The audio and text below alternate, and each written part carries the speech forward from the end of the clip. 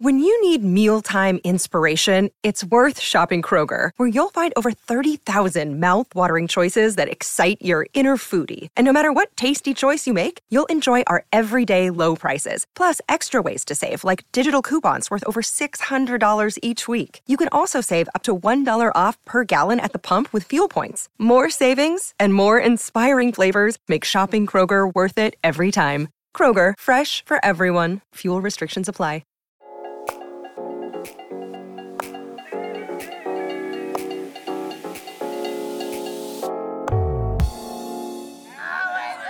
I was about to say welcome back, but it's not really welcome back, is it? It's welcome to episode 1 of the Hour Cricket Podcast. Why did I pause? The Hour Cricket Podcast. I've got Joe. Joe's hosting. Hi, Joe. Hello, Dan. Yeah, this is new ground. How are you? All right? I'm very well, thanks. And yourself? I'm good. For those of you that can't see, Joe's rocking a cracking pair of red headphones, and I mean they're a vibe. I like the fact that you've gone for the t-shirt to match as well. Well, see, it's Red for Roof Day, isn't it? The test today, on this day that we're recording. So I thought it was only right for me to get my best red headphones and something that was red that also resembled support for England. And I only have an England football shirt, so I don't have any cricket stash, which is actually very surprising. I've heard other things. I've heard you've got plenty of cricket stash, maybe just not red stuff at the moment. Yeah, I do have a lot, but no international gear because because it's one of those, isn't it? Like, when you're a player, you don't want to, like, buy the stash because, obviously, your aspiration is always to play for England. Like, you could ask anyone that around the country. Like, my brother buys the stash. My brother's basically bought out the England shop, I reckon. Like, every time I see him, he's got a new hoodie or a new polo or something. I'm like, you're a Badger. But that's okay. We're all Badgers. It's a safe space. You're allowed to be a Badger.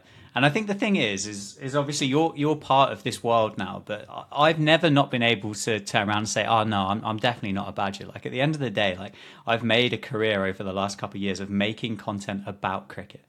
Like, I can't not sit here and kind of go, no, it's definitely not me. Like, I'm way too cool to get that kind of tagline. Like, it's just there. And you're part of it now, so welcome.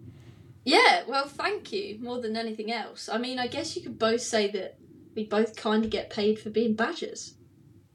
Essentially, yeah. Essentially. I mean, you're a much better Badger than I am. I think that is well worth kind of adding in there. And I think we need to kind of give people a bit of an idea as to who you actually are as well. Because obviously we've tagged you in all of this stuff, and there'll be people that have clicked on you and they've kind of gone, okay, so that's who Joe Gardner is. But there will be some people that have been really lazy and they've just listened to this and they've kind of gone, they've not checked Twitter out or checked Instagram out. But who are you? Who am I? I mean, yeah, that's a nice build-up, I guess. Basically, I didn't give you any kind of build-up, did I? That was really bad. No, so I'm a professional cricketer playing for the Sunrisers, which is like the women's regional domestic competition. There's a couple of competitions. There's a Rachel Hayhoe Flint Trophy and also the Charlotte Edwards Cup. And Sunrisers is one of the 8 regions to participate in that. And I've been full-time professionally contracted pretty much since its inception, which was the COVID year of when Sunrisers and this regional competition was essentially established. So August 2020, I think, was like our first game in the Rachel Hayhoe Flint Trophy. And since October 2020, I've been a full-time pro. So I'm currently in the 4th year of my 4th season, third year as a full-time pro, which is pretty cool. I also played in the KSL, which I guess was the previous stepping stone to the women's, I guess, international game, because that was all there was, a semi-professional domestic competition that was played between kind of 6 franchises. So I played a little bit in that for Loughborough Lightning, and that's kind of my cricketing background most recently, I would guess. Also like to do a bit of commentary, which is pretty much how me and you met at the mighty Wantage Road. What a place. North End Steelbacks. yeah, and I really enjoy that. So that's probably kind of me and my cricket. That's a really Hey, I know, right? That's the idea. The fact that this is meant to be a community, and like nobody really owns this sport, do they? And this is going to start sounding quite deep, but I think it's quite important that kind of cricket is for everybody. And we're not going to go into that report that's come out of late, but it's kind of echoes that kind of thing, and it is for everybody, and it is for everybody to enjoy. But you said about like paths crossing at Wantage Road, like really, really quite strangely, wasn't it? And I couldn't tell you what year it was. Like, I really could not tell you as to how long ago it was, but went to Loughborough to kind of muck around making a video with the Batting Lab people. Not Batting Lab. Batfast. Those guys. And, like, made some content with them. And then, obviously, you were studying at Loughborough at the time, weren't you? And I think you just rocked up and... Or were you invited down? I can't really remember. I can't remember. But you just turned up and just like slapped it all over the place and just kind of went, all right, yeah, she's quite good then. It went something like that. Like you say, I don't actually remember how it came about, but I was just down there basically testing out the equipment and seeing if it was any good. And obviously they've gone on to do quite well, haven't they? So I guess like being part of that was quite cool because it was like, yeah, just want to test out this new stuff, like new machines and that, see if they work. And then you were there making some content back in the day. And then that was how... Yeah, I couldn't tell you when that was. 2017, no maybe? idea. It honestly could have been. Yeah, I don't know. And then quite literally kind of never... I don't even think paths got close to crossing and then kind of stood there eating some chicken, because it's always chicken at Wantage Road. It's lovely chicken, I will say, but chicken at Wantage Road is definitely the choice on the menu. And and then we had some fun with the blast, which was really good. So... Hopefully, and I'm sure it will be, this podcast going forward will just be good fun. We'll definitely kind of do some bits where we'll try and get some questions in from people as well. And we'll just go through, we'll pick out like a couple of big topics in the week when we get to record, just have a chat through. Obviously, not only are you a professional cricketer, but like you are a massive fan as well. So you've obviously got that kind of insight as to, oh no, this is why Ben Stokes declared at that point on day one, because as a fellow professional, you can share that insight. But then also... there's the fan aspect of it as well, to turn around and kind of say, well, hindsight's a wonderful thing, but actually, if, like maybe they'd have batted a little bit longer. So that's kind of the idea of it. That's the whole plan. But in terms of your season so far, we'll talk about you first, because you do proper cricket. So we'll talk about you first before we start talking about my stuff on a Saturday. But how has it gone so far? I know you've kind of hurt your hand that you're on your way back in recovery from, but apart from that, how's it been? Yeah, it started off really well as a team. So we went on a little pre-season trip to Desert Springs, which was quite exciting because it was something that we kind of fed back to our staff with last year, saying how important we felt it was to get away as a group and have some proper outdoor preparation and play competitive games against some of the other regions, which was really cool. We were only there for a few days, but we managed to get kind of 4 games in. We won all of those games. So that was like a really good starting point for us, really, as a team. We came back, played a couple more warm-up games, I think, 2 or 3, which was actually quite remarkable considering how wet it was in April. And it almost seemed like we were the only region that were managing to get games in at that stage. So, yeah, kudos to all the ground staff and the grounds that we played at, because we managed to get some decent cricket in, which was, I guess, super important for our prep. And we rocked up down at the Ageas Bowl for the first game of the season against the Vipers, who, for those that don't know too much about the women's regional structure and kind of they're not franchises, but the teams, basically. Southern Vipers, they're one of the teams that have been around since the very start of the KSL. So as a kind of following, as a unit, they've been about since 2016, I think the first year of the KSL was. So they've got quite a big following. And they've been very successful. Won plenty of trophies. Lost in the final of the Rachel Hare Flint last year. Recently just won their second Charlotte Edwards Cup out of 3. So very, very good team. Anyway, rocked up at the Ageas Bowl, and we ended up beating Vipers by 126 runs, which I think sent out a bit of a message to say, look, we're Sunrisers, we're here. Because historically, we've struggled a lot. We haven't won many games of cricket. We're a team that's been coming together and developing. But within the camp, we obviously know how good the talent is. And obviously we had that momentum from pre-season. And yeah, rocked up at the Ageas Bowl. Beat the Vipers by 126 runs. We were thinking, yes, right, come on. Hosed. This is absolutely hosed the Vipers. Absolutely hosed the Vipers. Like, in their, I think they call it the snake pit. I've got some friends in the Vipers, so I mean, if they listen to this, then yeah, they call the Ageas Bowl the snake pit or something because they're called the Vipers. Anyway, beating them at home was like massive, like so good for team morale. There are a few tears after the game, like so proud of you guys and everything you've done from some of the coaches. Like, it was great. Like, shows how passionate everyone is. Anyway, since then, we haven't won a game, so it's been really tough. And it doesn't matter what level of cricket you play at, losing is just not fun. And when you've kind of been through what we've been through as a team over the past few years, it's really, it's really tough. I don't think you can ever question any of the team's efforts at all. It's just because we don't necessarily know how to string wins together.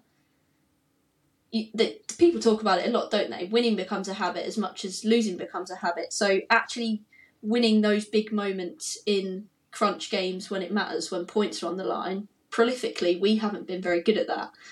And we had a bit of a rough T20 competition. Like, it's obviously glimpses of stuff that's gone well, but unfortunately, we lost every game with the Charlotte Edwards Cup. And in the Hey-Ho Flint, we've obviously won that first game. We had a game rained off. So we've played 5. I think we're on 6 points or something like that. But the beauty of it is, this year, we've got so many games compared to what we've had in previous years. And that's all because of the funding and kind of where the game's going, I guess, to briefly touch on that. So we've had 5 games of the Hey-Ho Flint. Then we had the block of the T20, which was the Charlotte Edwards Cup. And then this weekend, we have another 5 games of... Starting this weekend, we have another 5 games of the Hey-Ho Flint, break for the 100, and then 4 games at the back end of the season. So plenty of time left, which is good for us. And I guess also in that, just a little honourable mention to 3 of our girls that have been picked up in the England A series. You know, like when when people phone in for like a radio game show and they kind of go through the thing and they've done what they've needed to do, and then the person's gone, is there anybody you'd like to say hello to? And then they go on to kind of say, well, I'd want to say hello to my mum and my dad and Brian, who lives next door. He's always listening. This is one of those moments, isn't it? Yeah, it absolutely is. It's affording them the credit they deserve, I think, more than anything. So Grace Scrivens, Eva Gray, Maddie Villiers, they'll be representing England A tomorrow. So they played yesterday. They lost yesterday against Australia A. So basically, England A and Australia A women, they're having their own little kind of, can you call it mini Ashes?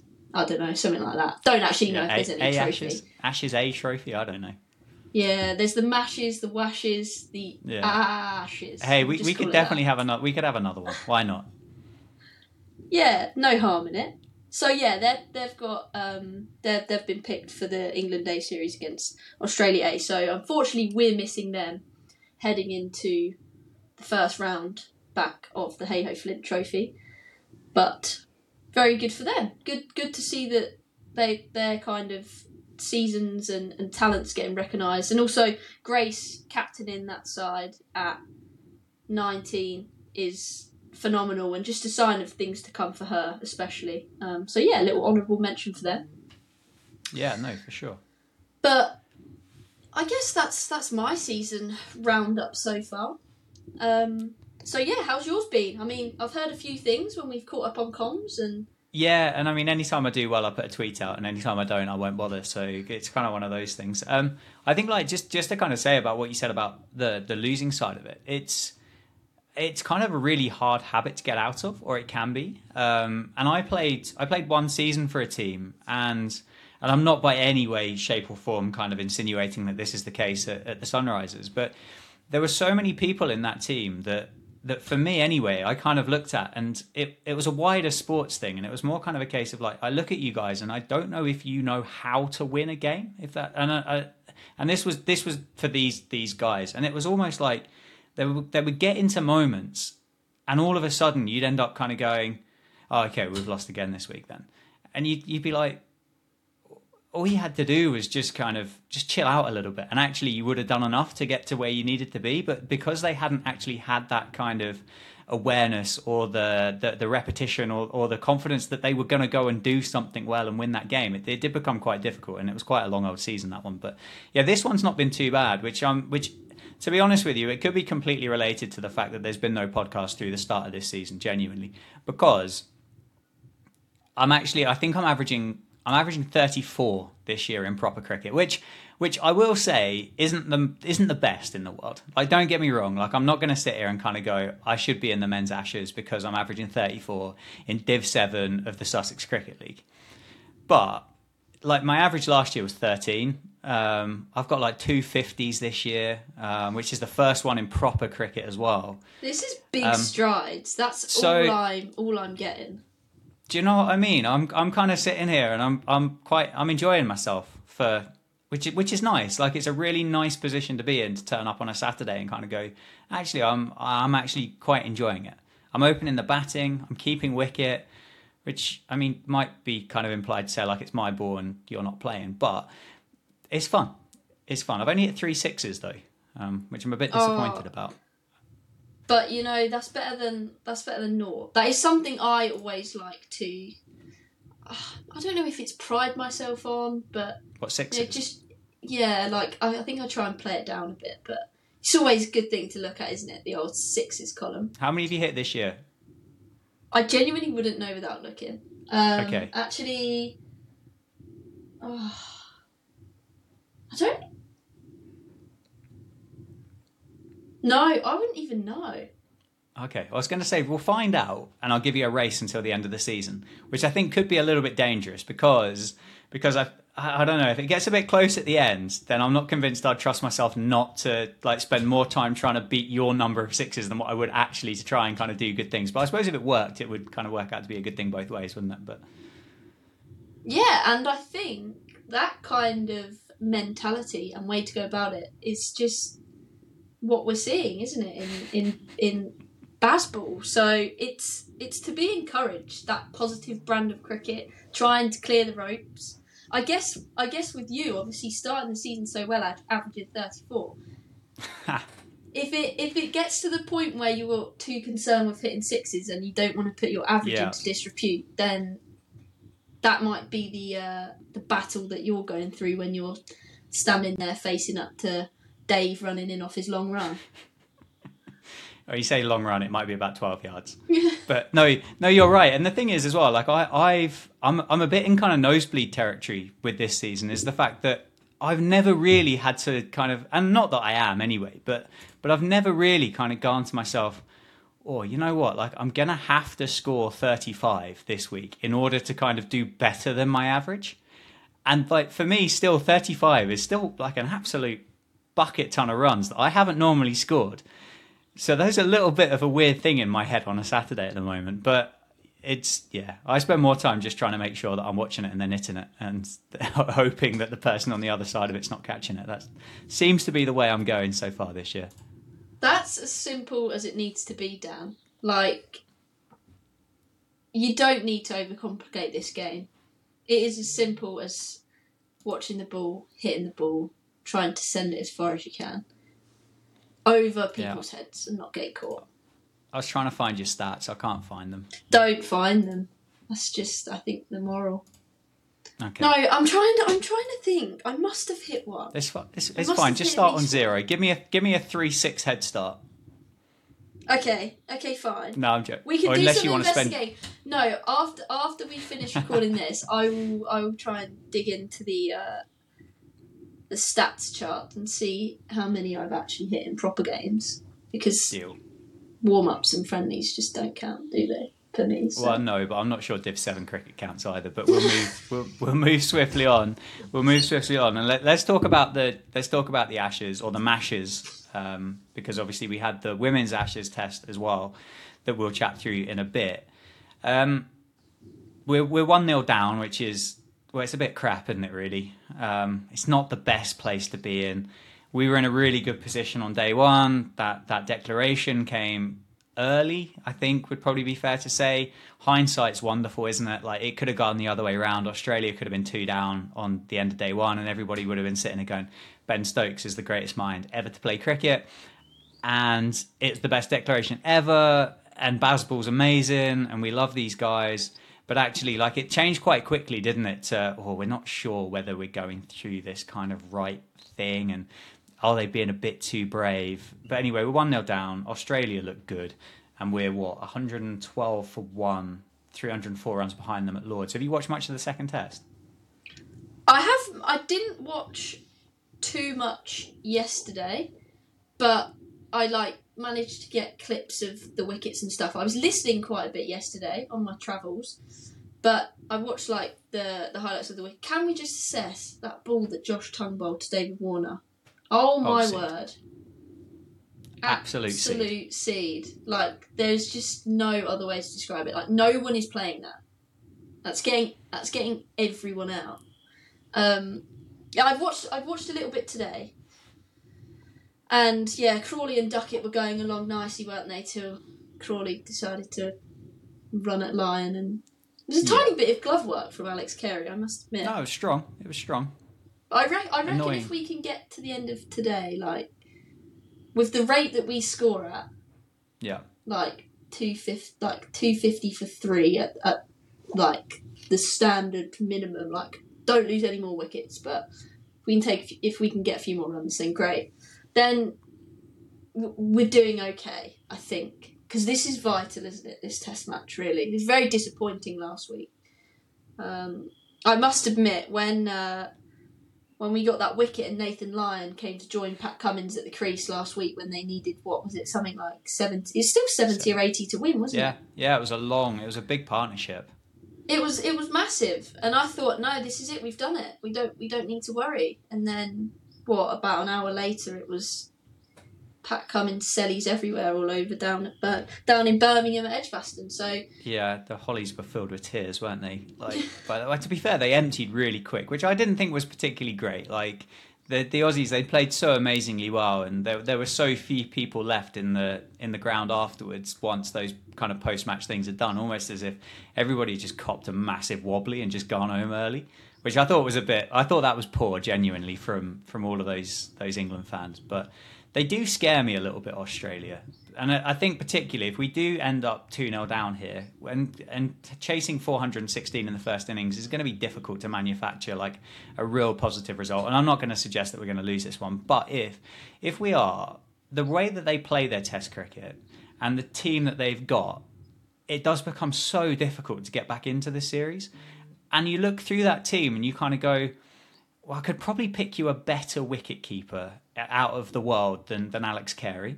But the rest of them, genuinely, you kind of go, like, 1 through 10, they're such a good team. Nathan Lyon annoys me.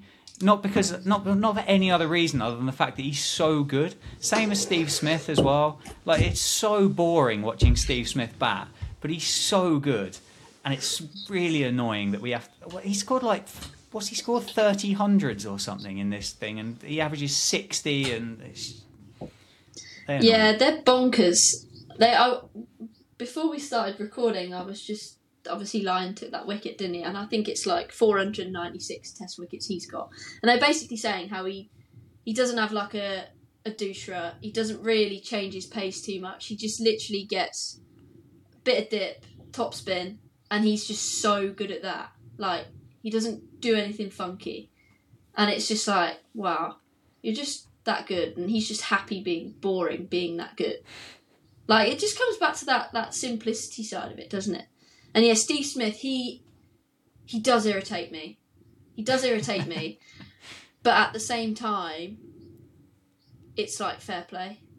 You move around, however much you move around at the crease, but somehow your head is still at point of contact and you just score runs for fun. But yeah, they are a team that just keeps coming. They're very well oiled, and we always knew that this was going to be Ben Stokes and Brendan McCullum's biggest test as England's new leadership team, as it were.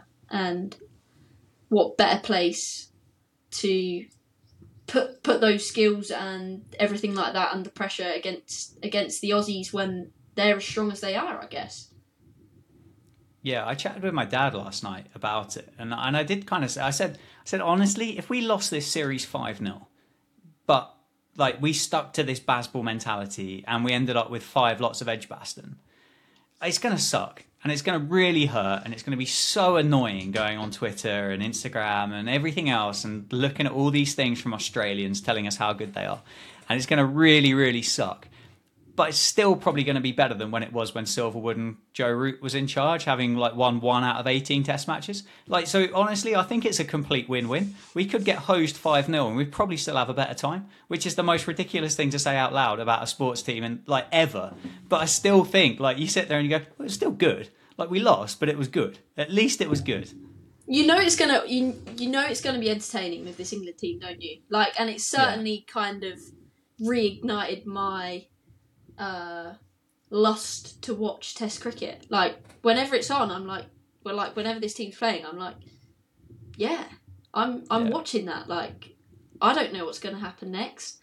It's gripping, and I think Ben Stokes said it himself, didn't he? Something like, we'd rather lose 3-2 in a series that everyone remembers than win 3-1 in a series that no one remembers because we've just gone about our business. So they're very much down and I can't remember which player. It might have also been Harry Brook. I went to the Island Test.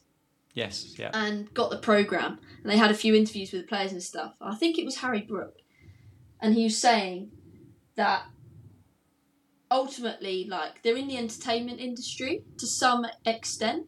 So it's like, why would we go away from that and not want to entertain? Obviously, they've had so much success over the winter tours of Pakistan and New Zealand.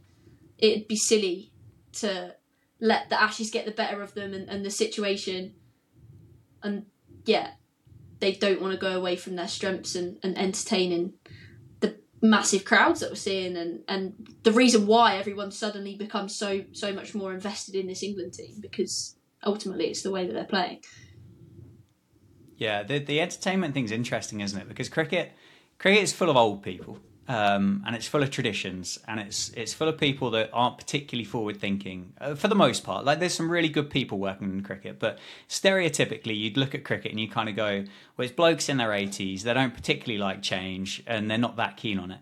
And that line between sport and entertainment that used to be quite large, like sport was sport and entertainment was entertainment, but now when you look at it across all sport, not just cricket, but cricket's been slow to catch up, let's be completely honest about it, but that kind of line is really kind of merging. And when you look at, I don't know whether you watch any Formula One, but when you look at Formula One as a sport in particular, and when you start thinking about the fact that there's a Grand Prix in Las Vegas this year, like, that's entertainment. That's almost exclusively entertainment now, as opposed to sport. And when you've got people like will.i.am doing like driver announcements and stuff, again, that's exclusively entertainment with obviously a bit of sport tagged on the back of it. Similar to what I think, is it Rudimental, I think, are doing like the 100 final, I think, this year. Obviously with all those various, like the Super Bowl, again, like Rihanna's halftime show at the Super Bowl. I don't think it was the most popular Super Bowl halftime show in the world, but like there have been like some ridiculous performances, and I think it shows that cricket is actually kind of waking up to the idea, the fact that people now want a little bit more for that kind of gate price to come in. Yeah, definitely. Like, your fans want that entertainment factor, that exciting spectacle element. I think you alluded to like the 100. You see, there's like resident DJs at each ground, because to try and engage that slightly different crowd in the hope that, I guess, it is transferable to other forms of cricket, whether that's Test match cricket, whether that's the Blast, but it's going the right way, and ultimately, sport is going that way. You like fireworks at almost every event. Like I'm a season ticket holder down at the Saints, Northampton Saints, and I'm glad you said Northampton, because otherwise I'd have kicked off big time. Yeah, I mean, who's going to support Southampton since they got relegated to the Championship? Absolute Precisely. Suckers. That's a big low blow to any Southampton Football Club fans. However, yeah, there's like fireworks before the games, like just standard Premiership rugby games, like that never used to happen. Yeah. Like concerts at different stadiums all the time now, because it's a business. Like sport owners have, like, they need to keep their business going ultimately, so they've got to try and get as much revenue as they can. And if that's if going down the entertainment line is going to bring more fans in and more revenue for the clubs, then so be it. Okay, big pressure, Joe. This is the main part of the thing, and I don't know. Maybe we need to keep some kind of tally of this going forward. But what I've got here, you've got 3 lives to name the top 10 active men's Test run scorers. You can start whenever you want. You can start with any way you want. You don't have to go in order, but you got 3 lives, and you don't. I tell you what, because I'm feeling kind, you don't even have to give me the number of runs they've scored either, just the names. Yeah, no, that would probably be a stretch too far. Okay, so I'll say Steve Smith. He's at 2, 8,969. Excellent. Kane Williamson. 5, 8,124. Joe Root. He's number 1, 11,168. Coley. 3, 8,479. Then we're going to go to Babar Azam. Not That's on the your list. first life gone. Oh, First life gone. There's no Baba in the top 10. that's honking. It's not the best shout of your life. No, it could be better.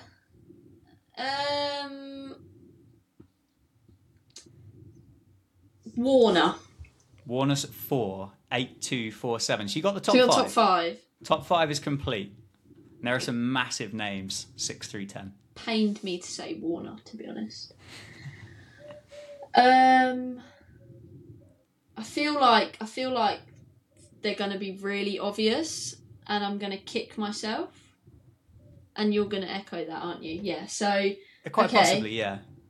There's got to be another England player in there. I would say. Oh, that's playing. Is Stokes in there? Stokes is at 9, 5,756. There's got to be another Indian player in there. It just has to be. So we'll go with Pujara. Pujara makes the list at number 7, 7,195. So you got 6, 8, and 10 to go. Okay, I'm actually quite pleased that I've got 70% with only 1 life left. There's got to be another Aussie. Don't know if I can. I can't. I don't think I want to go with Labuschagne. Actually, no. I'm going to go with Labuschagne. You shouldn't have gone with Labuschagne. Oh! He's not there. I tell you what. You are barking up the wrong Australia. There is no more Australians in this top 10. Okay. Are there any Okay, can I have a clue? Are there any other nations that I haven't got? You got one here that you got one at number 10 that is very close to home. And then you've got 2. You got the other 6 and 8. I think you will. You know what? You'll kick yourself when you get them. When you hear them, you'll kick yourself. But they're 2 massive names. Like, they've been around for ages. Okay. I reckon. Oh, I'm trying to think. It's like a. It's like a memory test. Yeah. Okay. I'm gonna go with. Oh.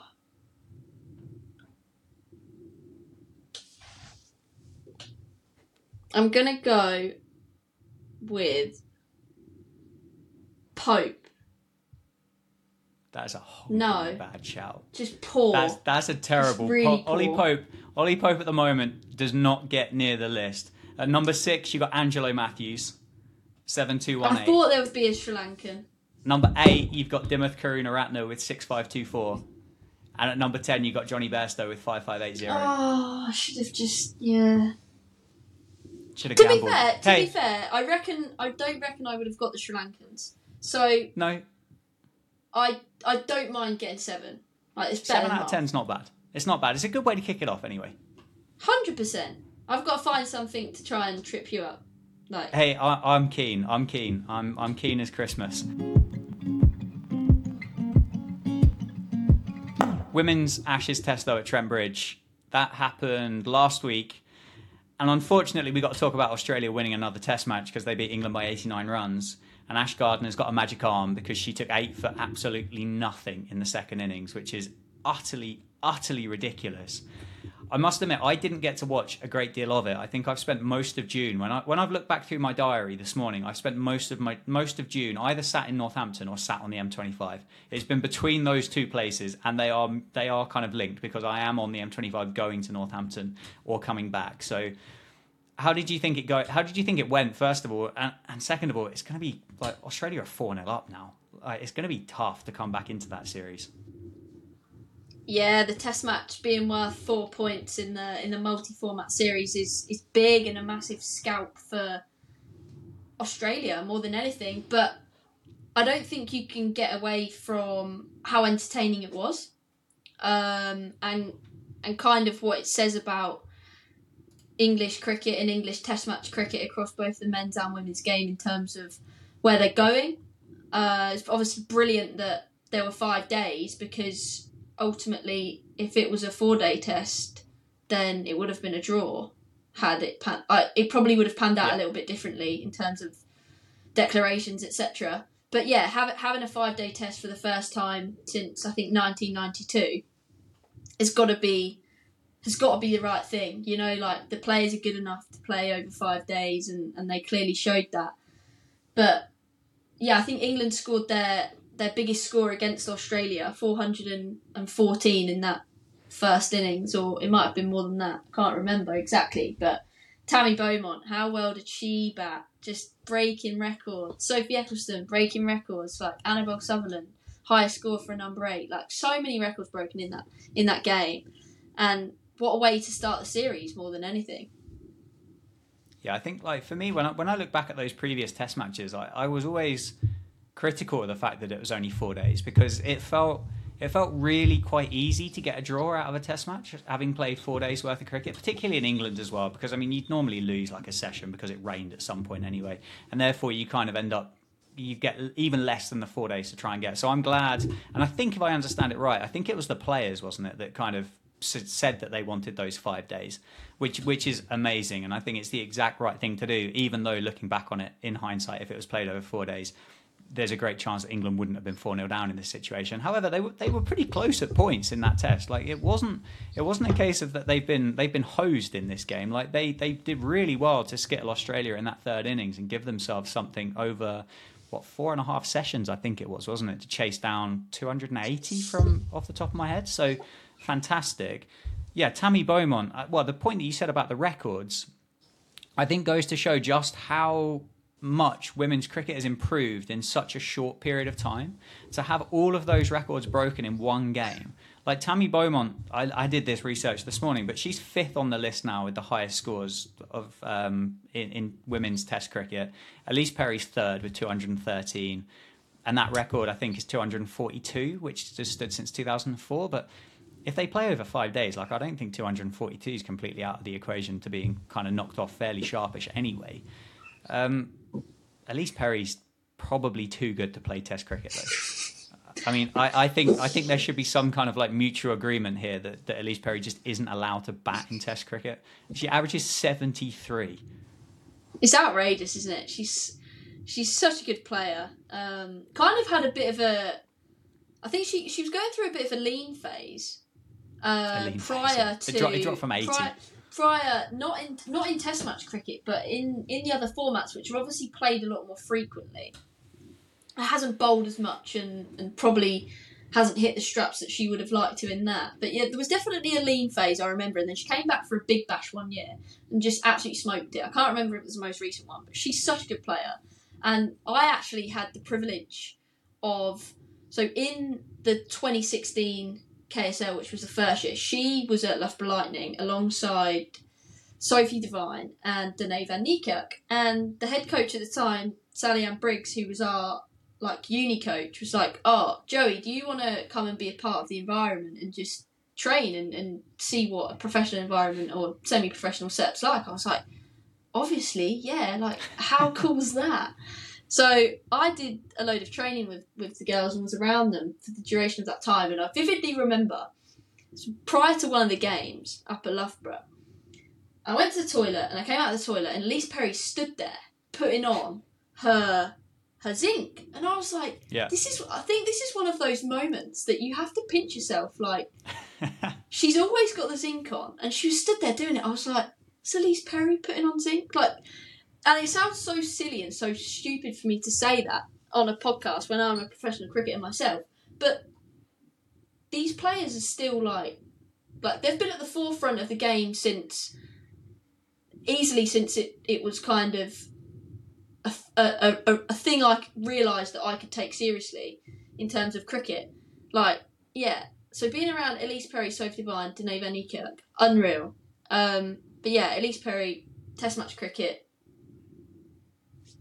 End of the sentence, isn't it? It's too easy. And one of the other ones as well that kind of finds this cricket lark quite easy as well. Well, actually, one thing before we start talking about Sophie Eccleston, isn't it the first time that someone scored like a double hundred and taken 10 wickets in a match and like they've still lost? I think it's certainly in women's cricket. I don't know whether that covers across both, but I can't believe if it doesn't cover both that it's happened many times in men's cricket that someone's like doubled up and then someone else has taken 10 for. But like Eccleston as well. Like, she is absolutely magic, and I'm guessing you would have faced her you would have had opportunities to have faced her, I guess. Yeah, I've played against her a couple of times. I haven't actually faced her as much as you might have thought. Probably only a couple of times over the past 3 years, because I guess with the international schedule, she's not always available to play for Thunder and other domestic sides and stuff. But yeah, I played her when we played them at Old Trafford, and she almost made me look very silly. Like, I was struggling, and then I think I might have taken a few steps down the wicket and she's fired in a quick one and I've managed to get bat on it, like squirted through my legs, come through for free. I was like, yeah, I'll just stand at the other end now on my bat, someone else can deal with it. But yeah, no, she's an absolute gun, isn't she? Although, saying that, prior to the Ashes was Charlotte Edwards Cup Finals Day, as we touched on before. And Thunder had qualified. It was the first time they'd qualified for any Finals Day since the KSL days. So again, they're not a team that's prolifically done well in these kind of domestic tournaments. However, they made their first Finals Day and were playing in the semi-final eliminator, as it were, against the Vipers. And Eccleston went for 50 off her 4 overs.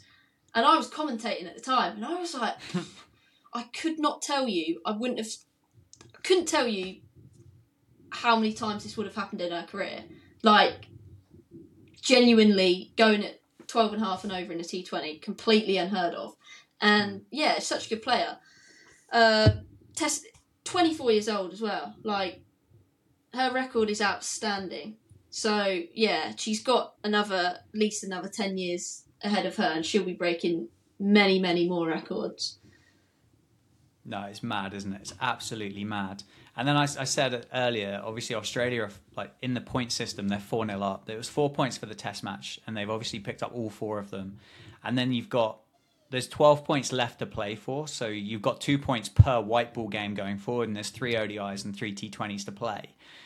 Being 4-0 down already with 12 left, the obvious thing, I could say, what do England need to do next? And it's like, well, they need to win, funnily enough. But like, in order to...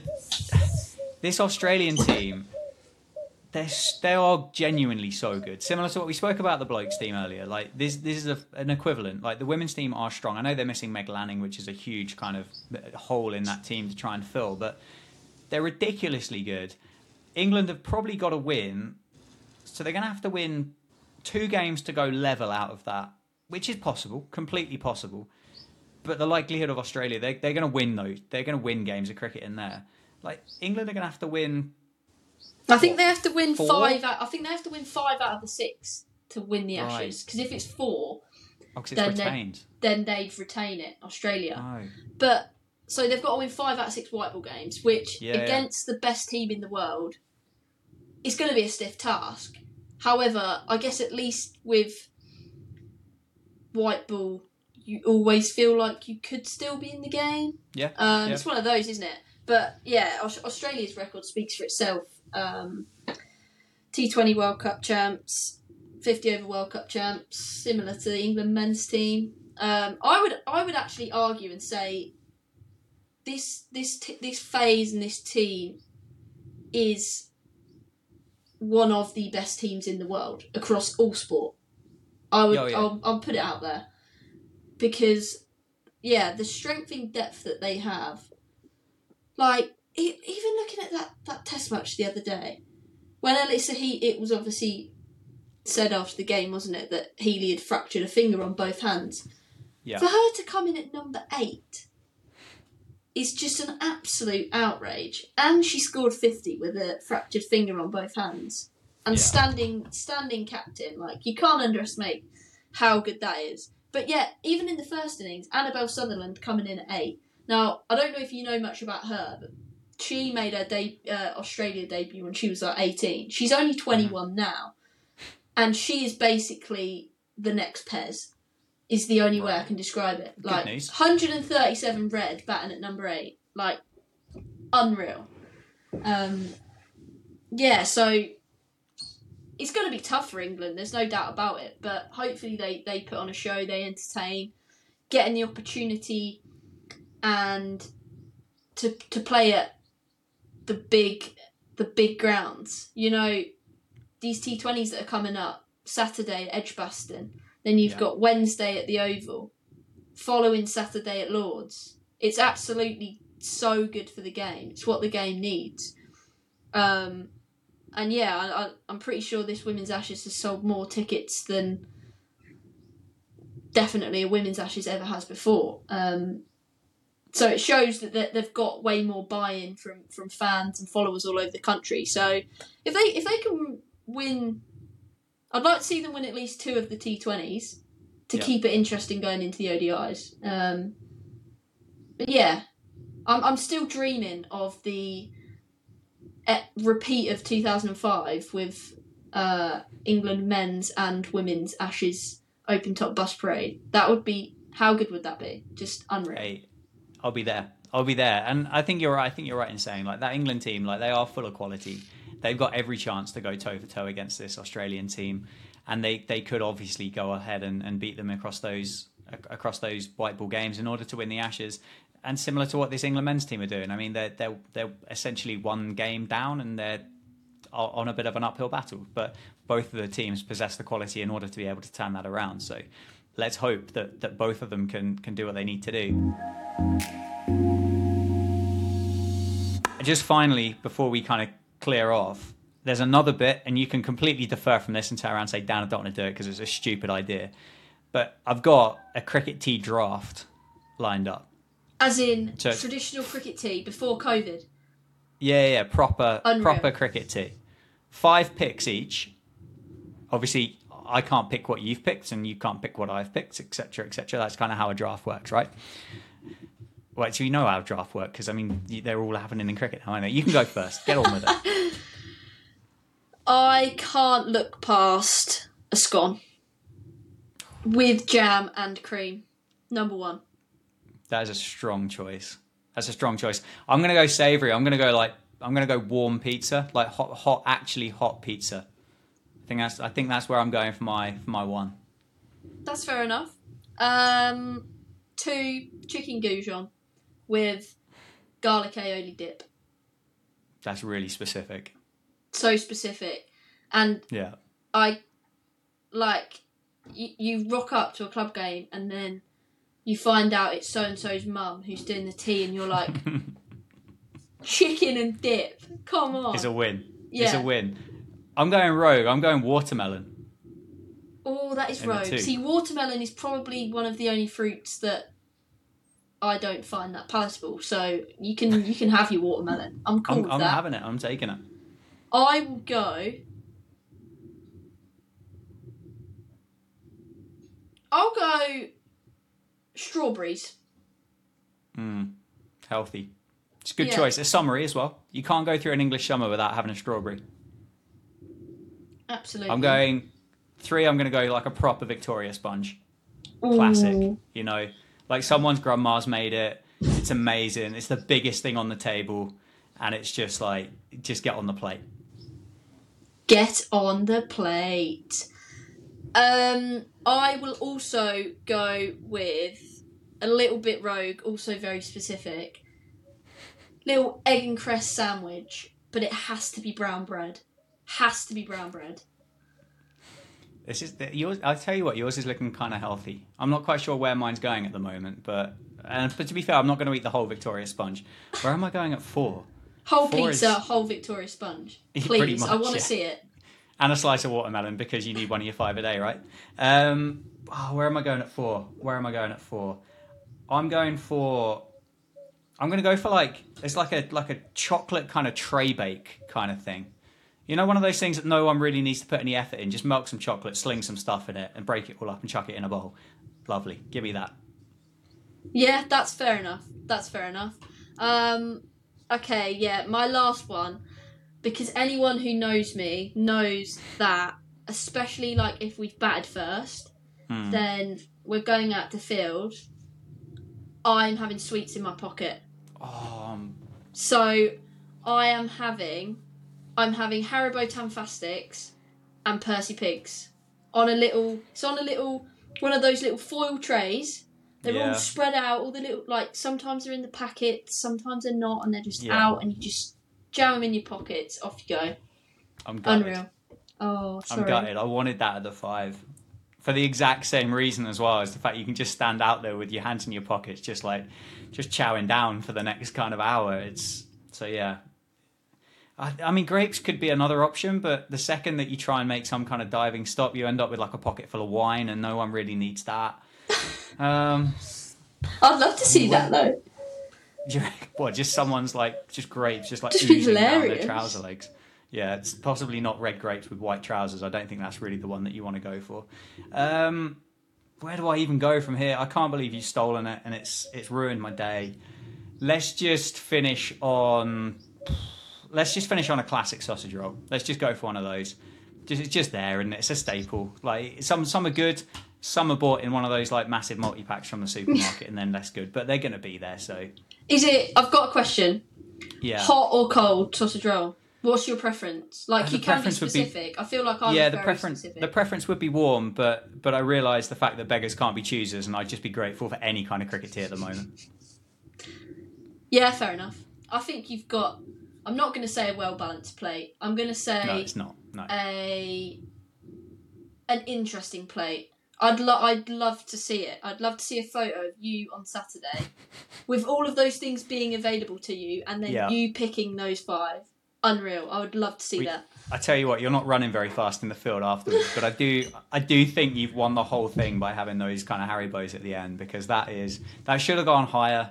I'm an idiot. Like, watermelon should not have been the 2. I should have just gone confectionery straight away, but it's not meant to be. I'll take that little steal. Yeah, I definitely think you've got it. Thanks very much, everybody, for listening. Appreciate your company over the last kind of 50-odd minutes or however long this was.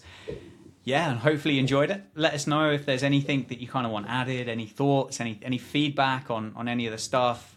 Give Jo a follow across her social media things as well. And assuming Jo wants to come back for another one, then we'll see you in some days' time. Yeah, it's been great fun. Echo your words. Thanks so much for listening. If you've got any suggestions, any questions, fire away. Glad to be here. Thanks, Dan.